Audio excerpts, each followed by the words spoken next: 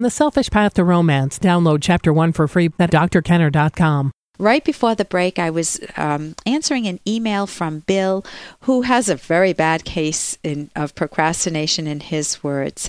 And notice, Bill, you use a phrase. You say, I am physically unable to work. Now, you're not handicapped. You say you can only work unless I'm in a time constraint and pressured to do so. So I challenge you to challenge that statement, because you are certainly physically able to work. You just need willpower. You need to do what I was talking about before the break. Prioritize. Take the most important thing first that you need to get done, that you're putting off and is causing you a lot of problems. And then you need to ask yourself, when you hear all that resistance in your mind, you need to write down for 10 minutes all the details that, why you're procrastinating and what you would do if you were to start working on this project. Let's say it's that your basement is flooded and you need to clean it out because everything's getting moldy and awful. We've had a lot of rains recently. So that's what you want to do. You want to be able to write down, well, I don't want to clean the basement because it smells down there and I don't want to have to deal with all my old junk.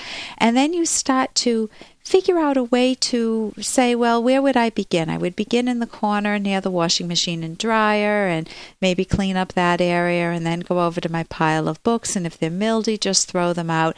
You start to prime your subconscious with what needs to be done.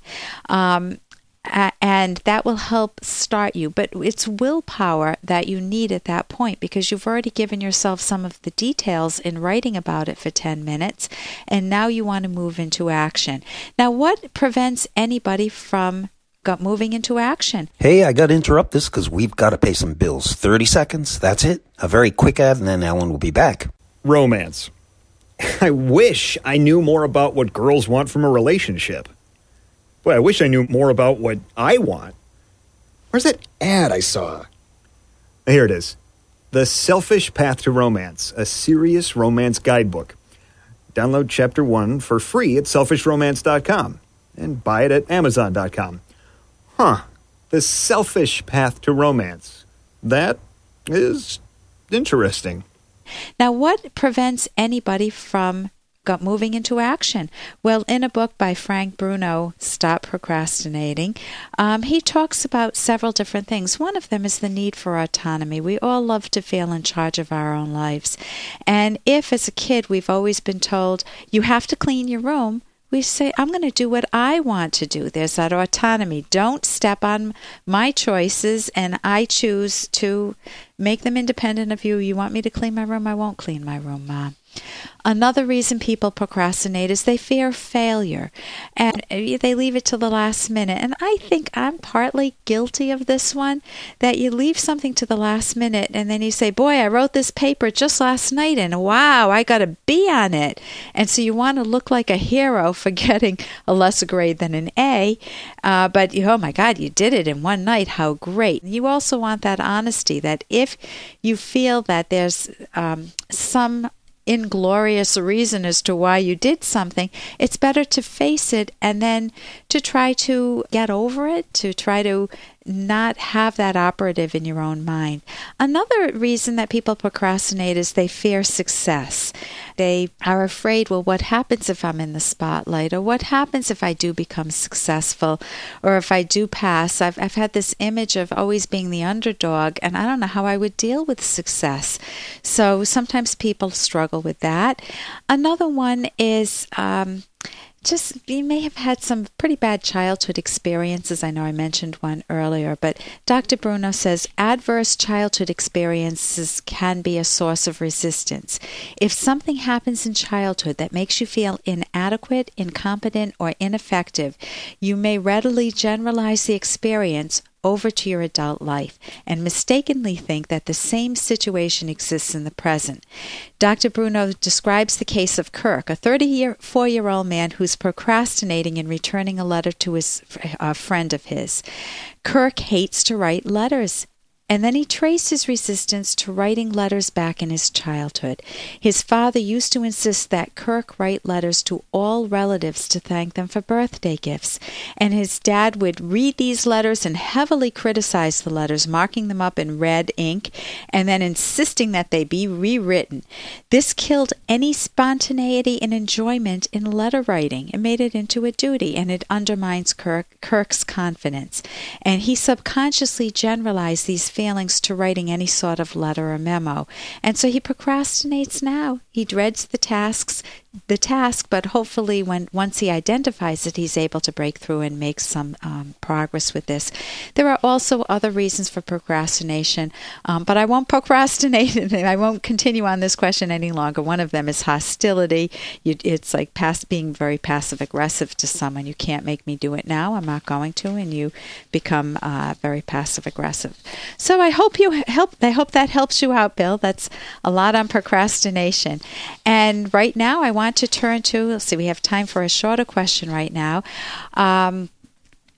And that would be, Dear Dr. Kenner, I have a 4-year-old grandson and a 7-year-old granddaughter who, along with my daughter, have lived with my husband and me for the past year and a half. So get it. The daughter and her 2 kids have moved in with grandpa and grandma. The 4-year-old talks constantly, and it drives me crazy. He won't even sit quietly by himself, and he always needs me to listen to him. He goes to preschool 3 days a week, and he plays well with others, but his constant conversation and talking to himself and making sure I'm listening to him at all times is bothering me.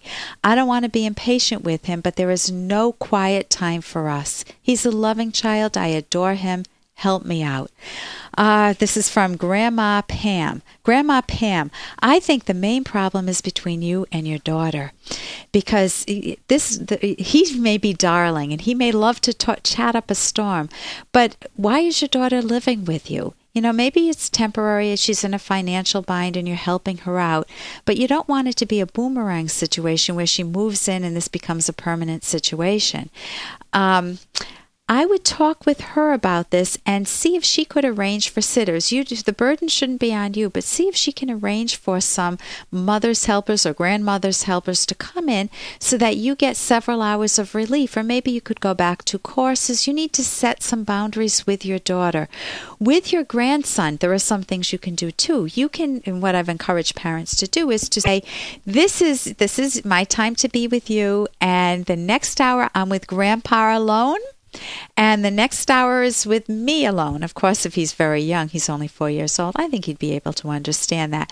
But you carve out certain corners of time that are solely not to be interrupted. My parents had right when my dad came home from work, my parents would go into their bedroom and just have adult time for about an hour. Now, I don't know what they did. Maybe they had sex. I don't know.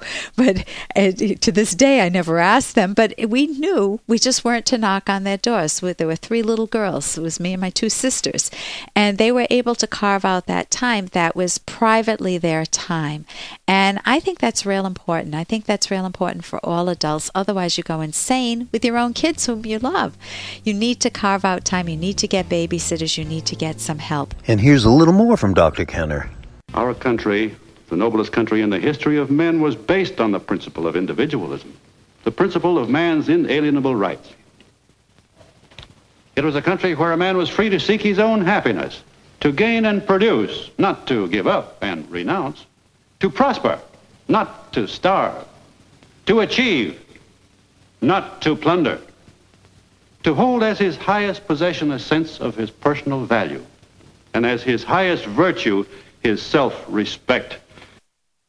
So that whole goal of loving your own life, that's from The Fountainhead. My favorite author is Ayn Rand. You can go to my website, drkenner.com, and see her books. And that whole focus of loving your own life, not looking to how you can be not looking at how you can be a doormat in life and how many people you can serve and who can you compete with your siblings and your mother in terms of sacrificing. Who sacrifices the most gets the prize, the unhappiness. You're supposed to be happy, but nobody ever is. They're always cynical and bitter and burnt out, and I've done for everyone else my whole life, and I finally want to do something for myself, but of course they can't because they've grown up doing for everyone else, and so they don't know how to live their own life. Well, Ayn Rand gives a very different view, and that's that it is your life, and you have a right to set rational goals and pursue them and never step on anyone else. You never take anybody else for granted or use them or manipulate them, but you also don't lie down and allow them to step on you. You own your own life, and you own your own you're your own top value, and you have tremendous respect for yourself, and you're much happier, and you get along a lot better with other people too, and they like you more. So that's just a plug for loving your own life. For more Dr. Kenner podcast, go to drkenner.com and please listen to this ad. Here's an excerpt from The Selfish Path to Romance, the Serious Romance Guidebook by clinical psychologist Dr. Ellen Kenner and co-author Dr. Edwin Locke. It's important to share an interest in at least some activities with your partner.